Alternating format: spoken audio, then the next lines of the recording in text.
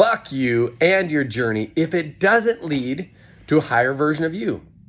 Hey, we can create a higher version of ourselves by taking a $1.5 million business and getting it over to over 5 million in a couple years.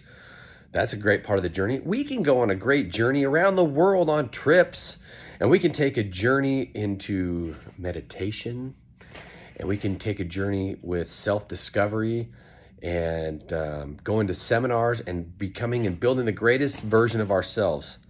However, what about the dark moments of the soul? What about the business that fails? What about the marriage that fails? What did you learn from the failure? What did you learn from the failed marriage, the divorce? And I'll tell you, I've had both. And I used that word a second ago, failed. But in both cases, they weren't failures. The business was not a failure. I grew to become the greatest version of myself inside of a business, learning strategies inside of sales, marketing, leadership, culture. I grew a company that had nearly 40 employees from 15 when I started it.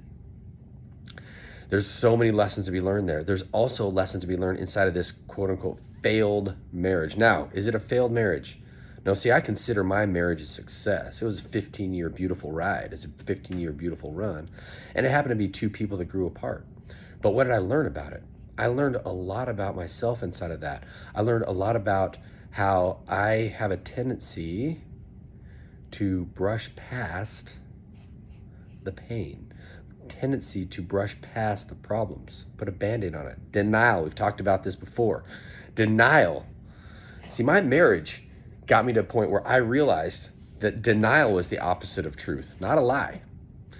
And this is when I was able to take that lesson and I apply it to business. And I see this with some of my clients. When you're living in denial, you're just avoiding the truth. And when we avoid the truth, we prolong the pain.